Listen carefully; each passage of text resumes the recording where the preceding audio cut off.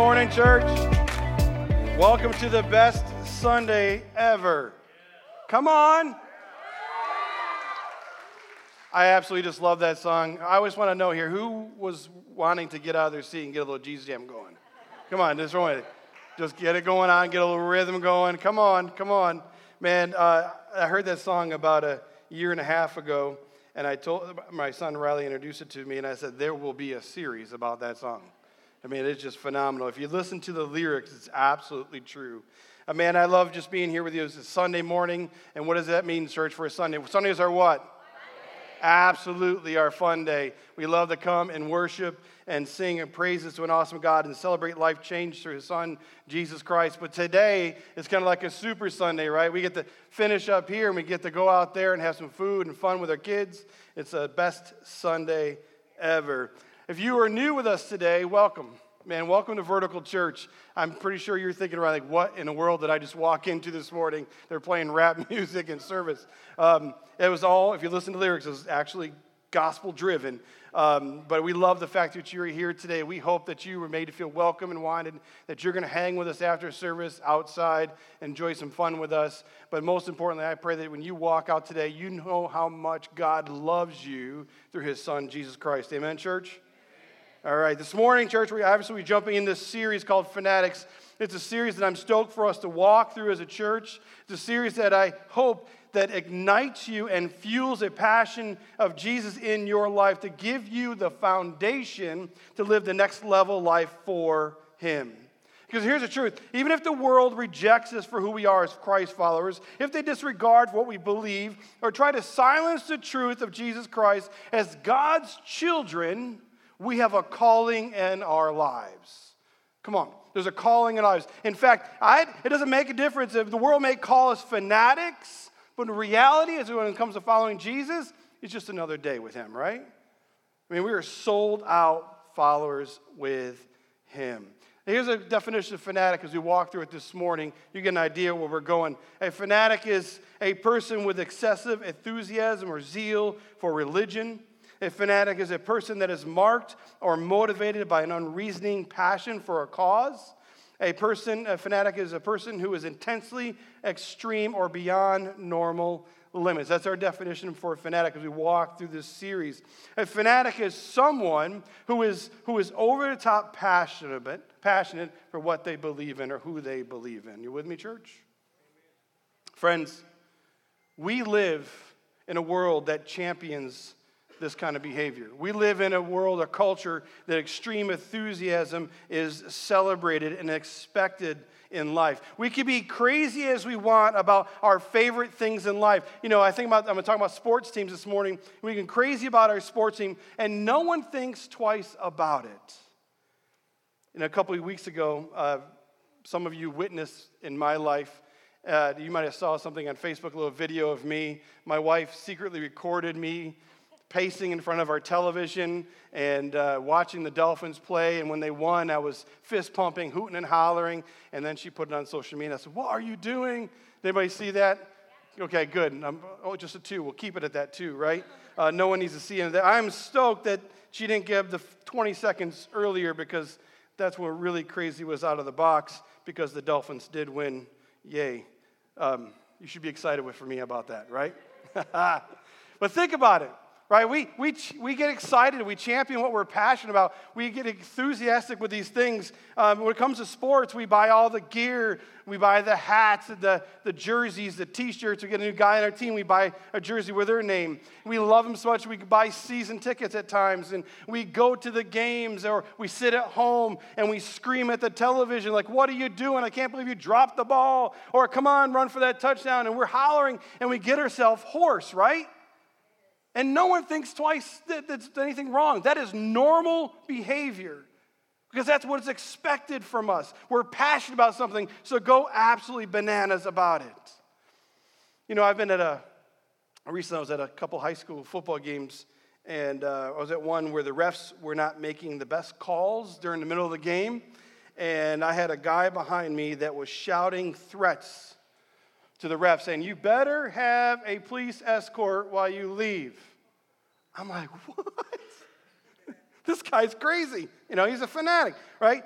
Growing up, our sons played little kids soccer.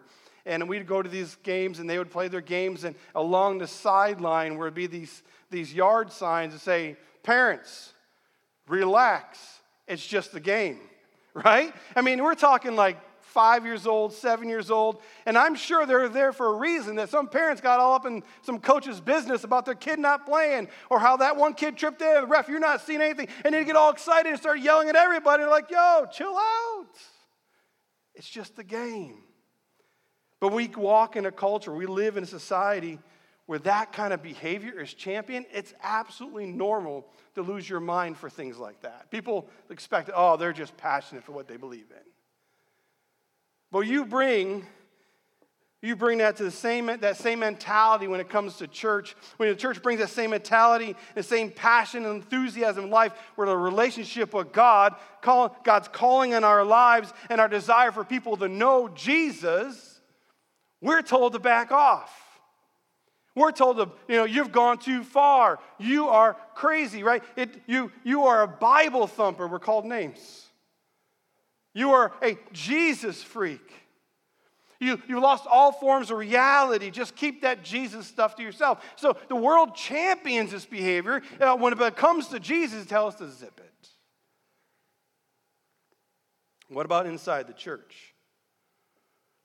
Those of us in this room this morning who are followers of Jesus, how do we act when we are challenged by Jesus Christ to live the same sold-out, crazy life out loud for Him, right? As we do when we go to the Gibson Southern or Golden Aces homecoming games. You laugh because you know what I'm talking about. Homecoming was both of them this week. And then when they scored a touchdown, the crowd goes, "Wow, you were there. You were screaming, like, come on, let's go, let's go." What do we do when we're challenged to live that same kind of behavior for Jesus, for people coming to Christ? I believe, I could be wrong, but I believe that people coming to Christ is so much more important than someone scoring a touchdown. Someone say amen.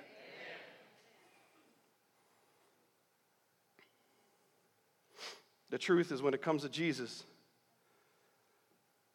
and His life-changing, soul-saving message, we are called to be more than fans. We are called to be more than fans.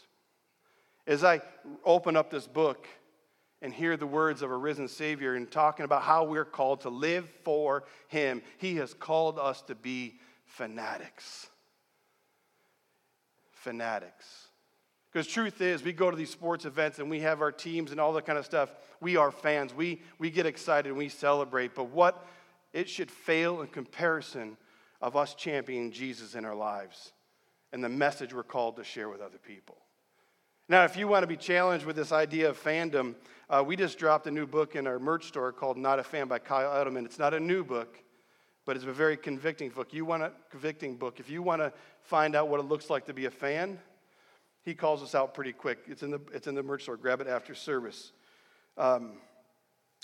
If you're here this morning and you're invited to attend Best Sunday Ever, you came because you were invited, and you've wondered why these people constantly invite you, your neighbors, your coworkers, your friends. This is why. We are called to be fanatics for Jesus. They care about you so much that they're willing to look like they're crazy. So you come and hear the message of hope, the truth of the Son, Jesus Christ, and what He's done for you. In fact, if that's you, you are here this morning. You were invited by a friend. This is their first time with us. We love the fact that you're here. I would challenge you to come back for this entire series.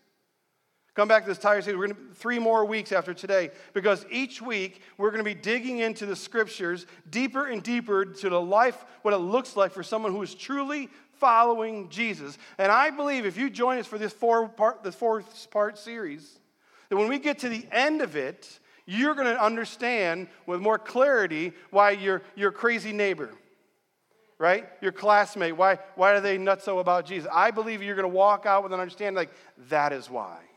That is why they are the way they are. This morning, we're going to walk through this understanding of why we are out of our mind.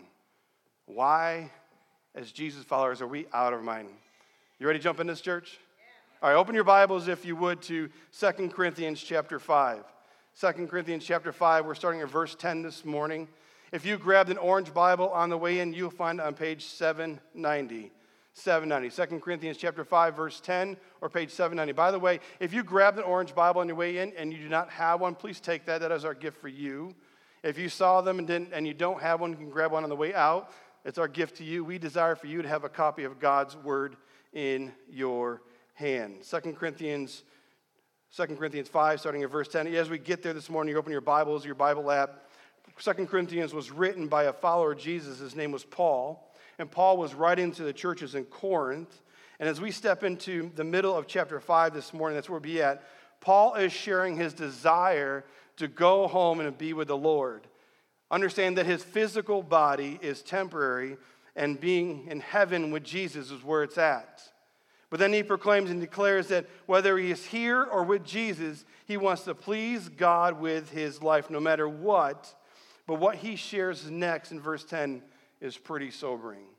So you can see it on the screen or look in your Bibles in your hand. It says, "For we must all appear before the judgment seat of Christ, so that each of us may receive what is due us for the things we have done while in the body, whether good or bad."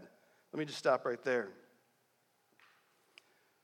This is a reality for all of us in this room, that one day this life will be done. There's life and there's death. There's no way around it. In fact, what's that saying that we've heard? I've heard 100 times or maybe more than that. There's two things that are true in life: death and taxes, right? I pray there's not taxes in heaven. Lord, did you hear that one? I threw that up to you. But that's the reality for us. Paul uniquely sets us up for this conversation this morning, the clarity and reality that we live and then we die. That every single one of us in this room, we have life, and at some point that life will end. And we'll stand before Jesus to give account for what we have done with our lives. Now, if you're here this morning and you're invited and you don't believe in God or all this religious stuff or Jesus, that may offend you. Like, why is he saying this? I find that a bunch of garbage. I want to ask you, do not tune me out until you hear the rest of this conversation out. Because the reality is, I'm sharing with you why we are so crazy for Jesus and why we are so crazy in front of you. So I want you to walk through that with us. Verse 11, it says, "Since then, we know what it is to fear the Lord. We try to persuade others." Let's stop there again. Since we know what it means to fear the Lord, that one day we're going to stand before Jesus, every single one of us, because we know what is true, what is coming in front of every single one of us. We desire, as followers of Jesus, to take as many as we can with us to heaven, right? We're not about building vertical church and making all sorts of big. We're about filling heaven with saved souls. You know what I'm saying? What is plain to God, what we are is plain to God, and we hope it's also plain in your conscience. We're not trying to commend ourselves to you again, but giving you an opportunity to take pride in us, so that you can answer those who take pride in what is seen, what is rather in the heart. Verse 13, "If we're out of our mind, as some people say, it is for God. If we're in our mind, it is for you." Let's stop there again. Right there it is. If we're out of our mind, as some people say, so what was happening, Paul and his posse were traveling around the Macedonian area in his journeys, and they were planting churches, they were preaching the gospel, people were surrendering their lives to Jesus, but what was happening in that process, people were coming to him, his life touched them, and they're like, that dude is crazy. They looked at what he was saying, what he was proclaiming, this is this risen Christ, he said, he is out of his mind. We can learn from that. We can learn from that. So, church, I want to ask you, to tell you, actually really quick, a fanatic is someone who is out of their mind for Jesus. We can learn from what Paul's life. They expressed it. They said it out loud. So the question I have for you, church, are you a fanatic for Jesus? Are you out of your mind for the risen Christ? What would the person next to you say? If I was to stop and ask that question to them about you, what would they say? What would your coworkers say? What would your neighbors say? Would they say, yeah, they're sold out crazy for Jesus? Students in the room, what would your classmates say?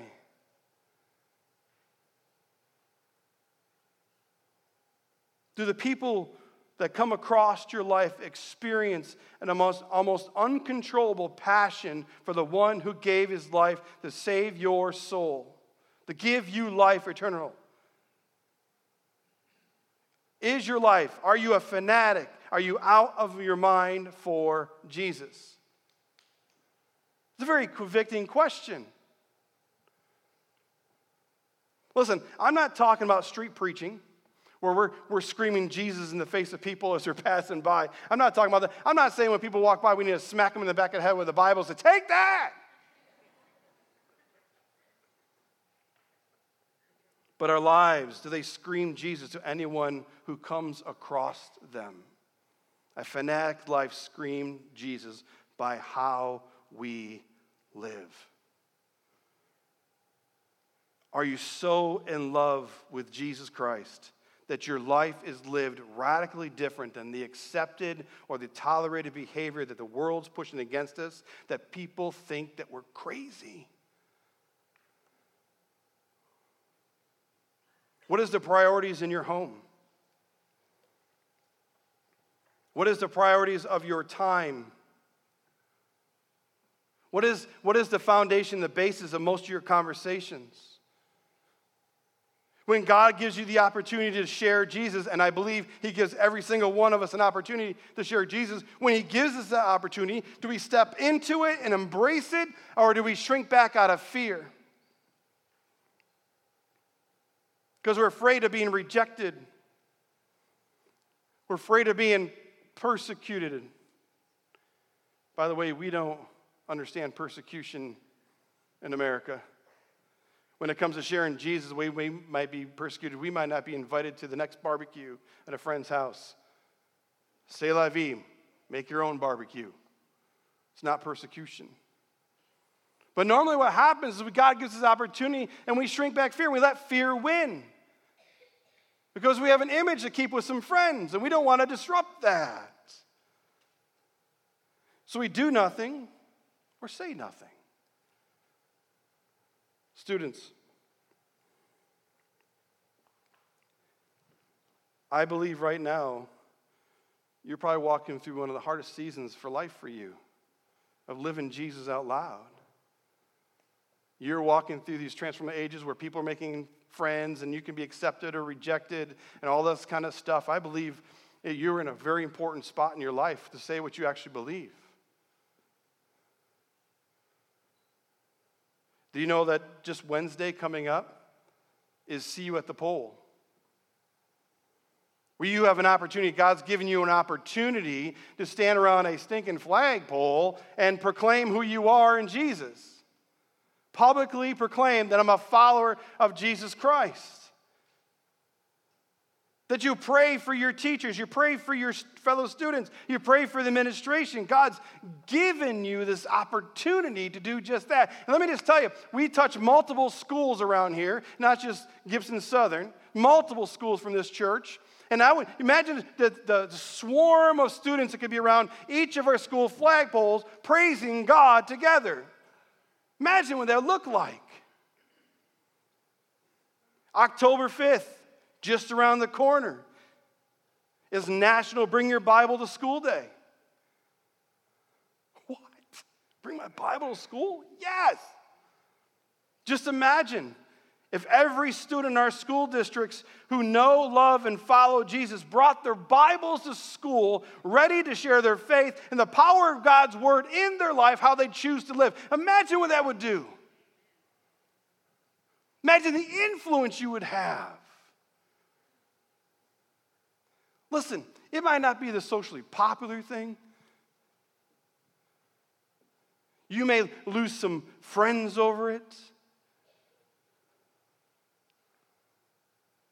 But just imagine if Jesus just didn't reign in your life, but he reigned in the lives of the other students around you, that he reigned in the lives of the teachers who are educating you, he reigned in the lives of administration who leads our schools. Can you imagine?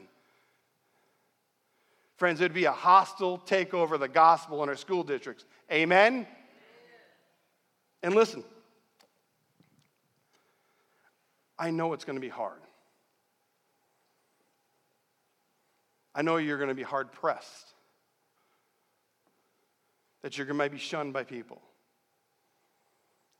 I only know that because when I was in school, I was the jerk on the other side.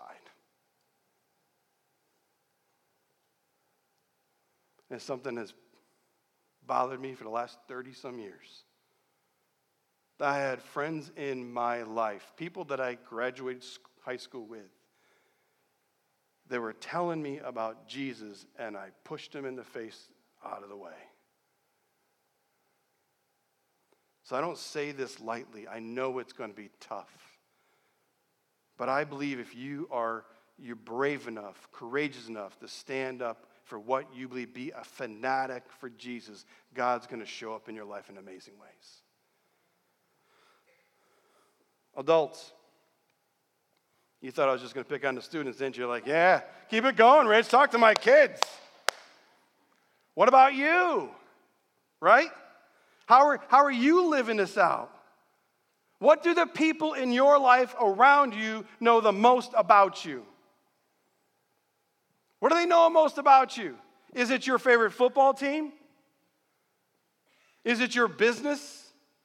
Is it your career? Or is it your Jesus?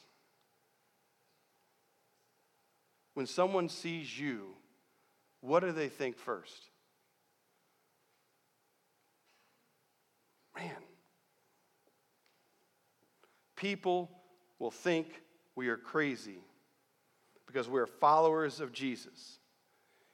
And they'll think that we're crazy because as followers of Jesus, we've experienced something supernatural that the natural cannot explain.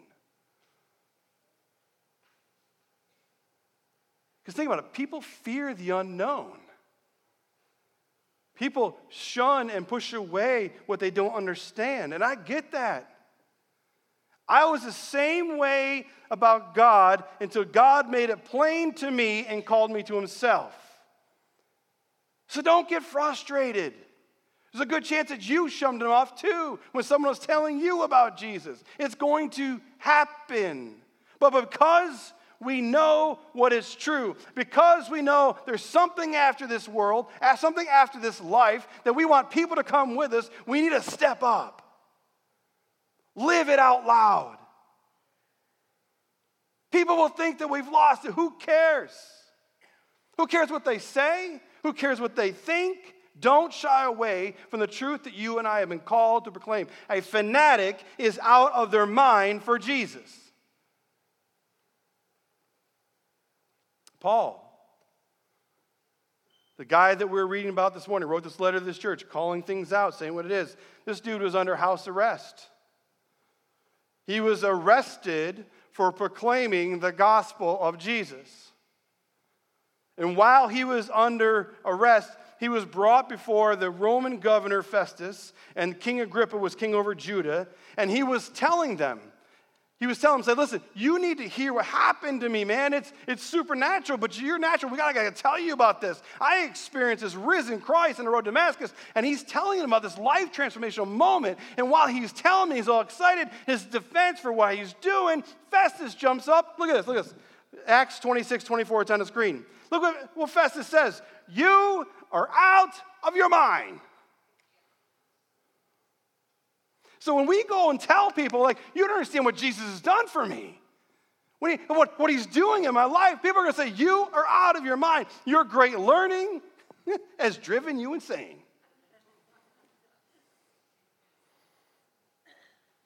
Well, maybe Paul's life doesn't push the right buttons for you. What about Jesus? Anybody love Jesus around here? Is that the fanatic response? Yeah. Jesus, when he was proclaiming to be the good shepherd, he was God. And being God, that he knows and loves and leads his sheep, which is us. And that he was willing to taste death so we can have life. He was deemed crazy and demon-possessed. Look at John chapter 10, verse 20. It says, many of them said, look what it said, he is demon-possessed and raving mad. Why should we listen to this guy? He's crazy. Jesus' own family. You can read it later. Church, read your Bibles. Go back and dig into this. Mark chapter 3, verse 20, 21. His own family said that he was out of his mind. So why should we think that people should think any less of us? That we're out of our mind, crazy for Jesus. Reverend Billy Graham said it this way: when you bring a grand and glorious abandonment to your dedication to the Lord Jesus Christ, you ought to be thought by many of your neighbors to be mad and have gone too far in religion. Let me just tell you, Billy Graham was a fanatic for Jesus. Are you, church, a fanatic for the one who was a fanatic for you? It says in the book of Romans, while we were still sinners, Christ died for us. While we were still rejecting him, hating him, pushing him away, he looked and says, I love you so much, I'm going to get nailed to the cross for your sins. So surrendering to me, you can have life. That's crazy. And he asked the same for us. He asked the same for us. A fanatic is out of their mind for Jesus. Continue reading verse 13. Let's go back to that. It says, if we are out of our mind, as some people say, it is for God. If we're in our right mind, it is for you. For Christ's love compels us, because we are convinced that one died for all, and therefore all died. And he died for all, that those who should live should no longer live for themselves, but for him who died for them and was raised again. Point number 2, a fanatic believes the message is greater than me. The message is greater than me. Here's the why. Here's why we are out of our mind. Christ's love compels us. His love compels us to live this way. What he's done for me, what he's done for you, and everyone in this room who accepted Jesus, he died for us. He died for our sins, conquered the grave, and that sold out love that he's done for us, he's called us to live that same sold out love for him and his message. We are compelled. We're no longer living for ourselves, we're living for him.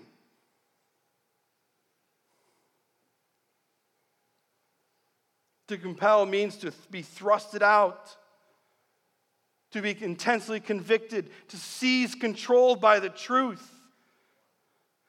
That we are living so captivated by Jesus' love, we can't hold it in, that his message needs to be told, and we need to be the ones to tell it.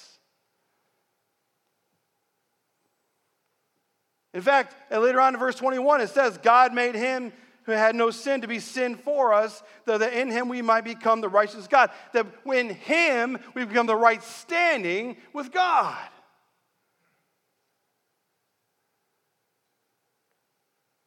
We're called to die to ourselves.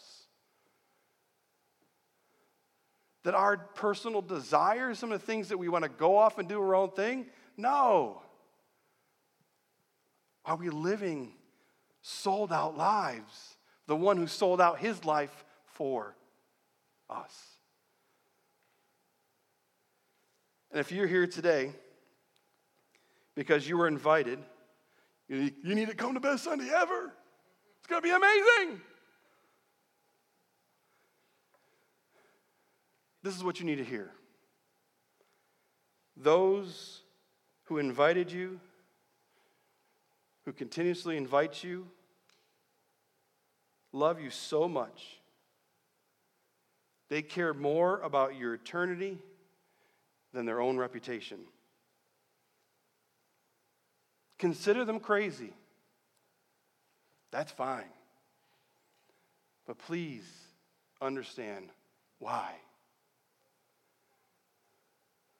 Let's go back and walk through some of these verses, kind of pull this out together. Back to verse 16. It says, From now on, we regard no one from the worldly point of view. Though once we regarded Christ this way, we do so no longer. Let's stop there again. There was a time where we didn't believe. Every single one of us who said we're a follower of Jesus in this room, there was a time where we didn't believe. Where we looked at Jesus the same way the world does. They see Jesus as a good guy who died. But in fact, if you go back to Acts 26 later on, actually 25, Festus says their argument is about this religion thing and about a dead guy named Jesus, which Paul says is alive. We looked at Jesus the same way. A guy who people said who died in Jesus' life. But now we know the truth. Now we know the truth that Jesus is alive. That we serve a risen Christ. History has proved this. Eyewitnesses to the truth. And he lives in our lives, and our lives have been changed forever. So we once look at God in this way, in Jesus' way, but that change, what Paul is saying, is that we should do the same. We should be looking at people the same way we used to look at Jesus and say, they need him.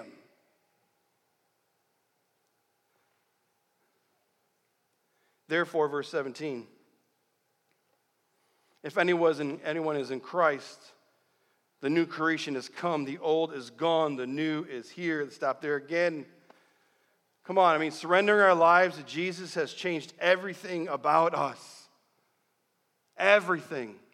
We have been redeemed. Colossians 1:13 said, I've been rescued from the dominion of darkness and brought into the kingdom of the Son he loves.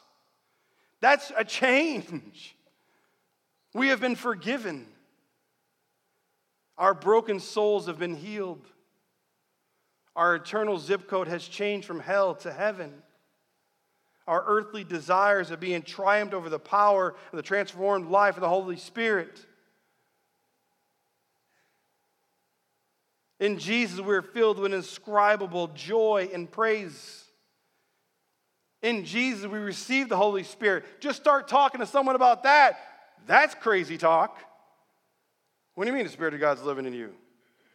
What was in your Cheerios this morning? Right? The Holy Spirit, he resides in us. He gives us strength when we're weak. He brings peace when we're anxious. Love in place of hate. He takes someone who is filled with absolute rage and fills them with absolute compassion for others. That's what Jesus has done for me. What has he done for you? We are a new creation in Christ. Why? Because Jesus changes everything. And all this is from God, verse 18, who reconciled us to himself through Christ and gave us the ministry of reconciliation. That God was reconciling the world to himself in Christ, not counting people's sin against them. And he has committed us to the message of reconciliation. We therefore, Christ's ambassadors, as though God was making his appeal through us, we implore you on Christ's behalf, be reconciled to God. That is why we need to be crazy sold out for Jesus. He did it all for an opportunity to come to him, and we are his ambassadors. An ambassador is someone who stands in and stands for what they believe. Most times they go to hostile areas, hostile territories. And they say, no, this is what's going to happen. Regardless of what other people think. Regardless of what other people are saying. Well, it's the same for us as we're walking with Jesus. We're his ambassadors. We're going to go into hostile territory, which is called the world, which is at work, which is a store, which is at school, and we need to stand our ground and proclaim the truth of Christ. Why? Because we're out of our mind for Jesus.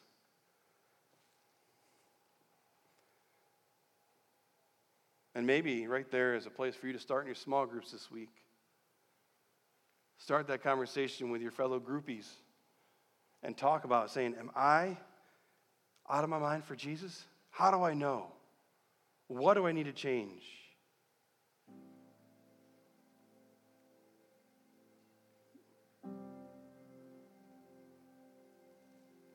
We are out of our mind.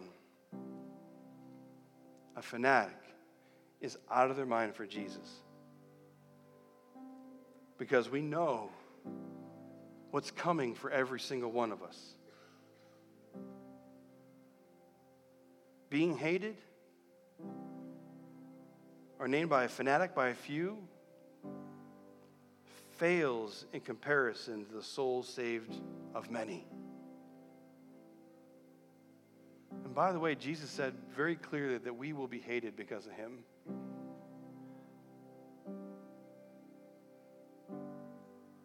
We need to be fanatics. Because that's what God has called us to be.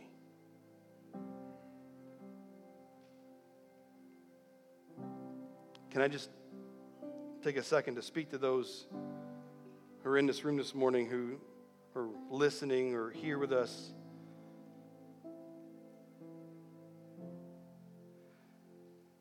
This is why we're crazy.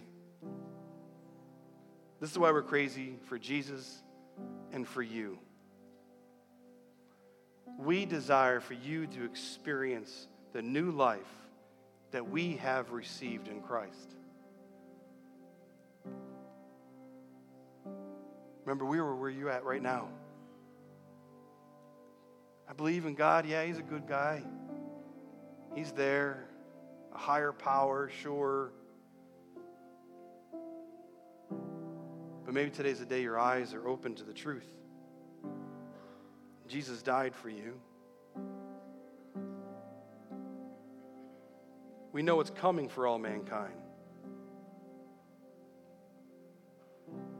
And we're willing to look like fools to share with you the greatest message ever given to mankind. That Jesus saves. We might be out of our mind for God, but we are in our right mind for you. We all live, and there will come a day for all of us when this life is over.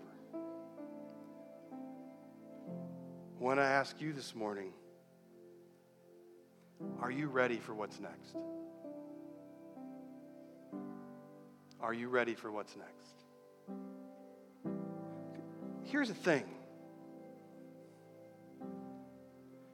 When it comes to Jesus, the Bible, and God, and all that stuff that we believe, if we're absolutely wrong, what have we lost?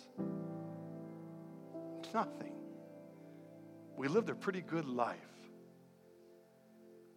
But if it's true, which we believe it is, if the gospel of Jesus is true, that the only way to spend eternity in heaven with God is praying and surrendering your life to make Jesus the Lord, and you decide to put your foot in the ground and choose not to, what do you lose? Heaven.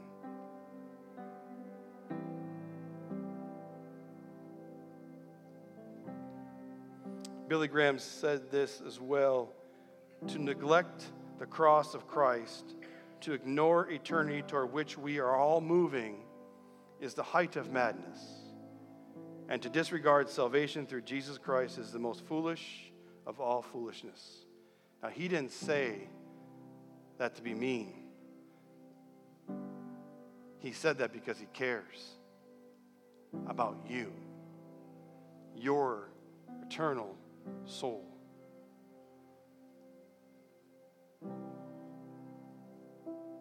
So I don't know where you're at this morning. Maybe you walked in because you were invited and you just wanted to get your neighbor to zip it or your classmate to leave you alone, or you heard there was free food, so you showed up. Who doesn't love free food?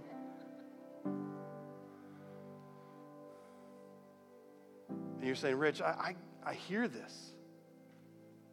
I hear this, but I don't know.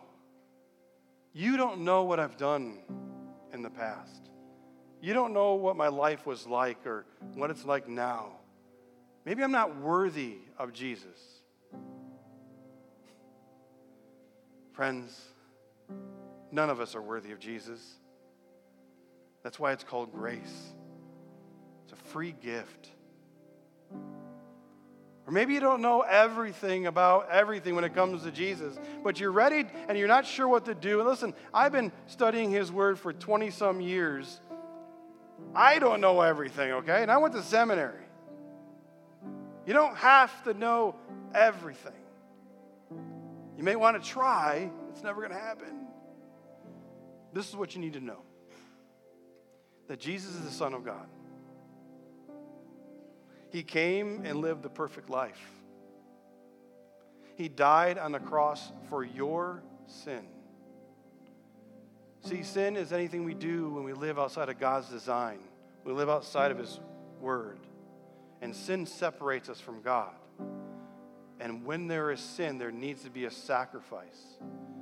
And Jesus said, I'm going to sacrifice my life for you.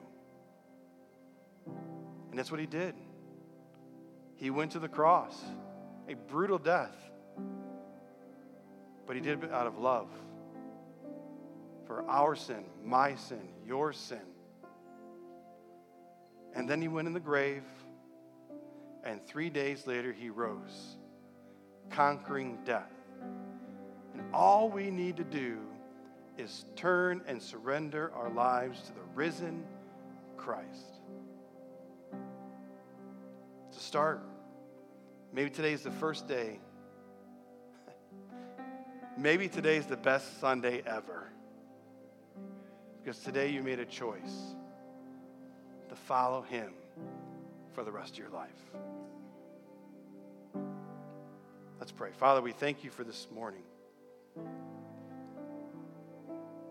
I thank you for the truth of your word. God, thank you for letting Paul write this down to challenge us to be out of our mind for you. Regardless what the world says, regardless what people think, who cares? Because what you did through your son is a fanatical thing to begin with, and you just call us to live the same way.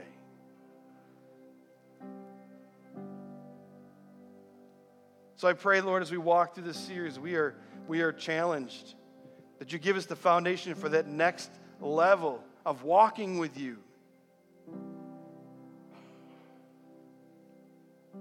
May it be real. And God, I know there's people with us this morning who are trying to figure that out, what it means to follow you. And I pray, Lord, right now, as they're contemplating this, that you are opening their eyes, the truth of your love for them, that you are calling them to yourself. And if that's you here this morning, you can just pray along with me here in just a second. Make the decision that will change your life forever. And then you can join the rest of us crazies. Crazy for Jesus. Simply pray this: Father, forgive me. Forgive me for my sin. I've lived for myself, ignoring you. Today's the first day, Lord. I turn from my old life. I turn to follow you. I surrender my life in your hands.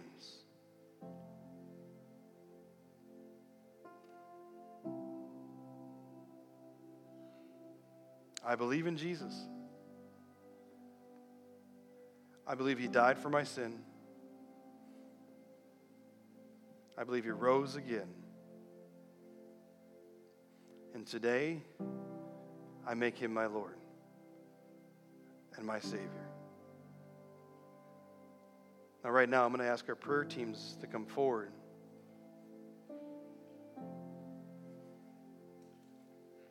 And if you are in this room and you made the decision to follow Jesus with our eyes closed and heads bowed, would you just raise your hand?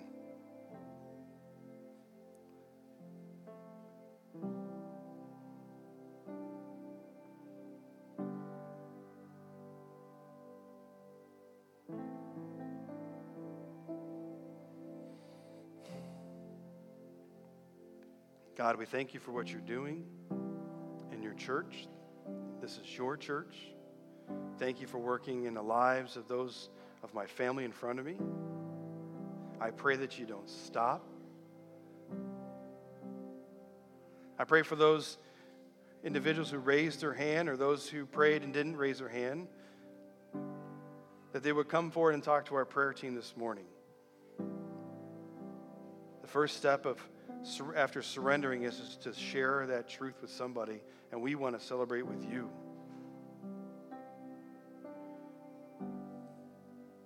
God, I pray that you help us get out of our own way, that we become what you desire us to be. When people see us in our lives, that the first thing that people they think is that, yo, Rich, yeah, he's crazy for Jesus.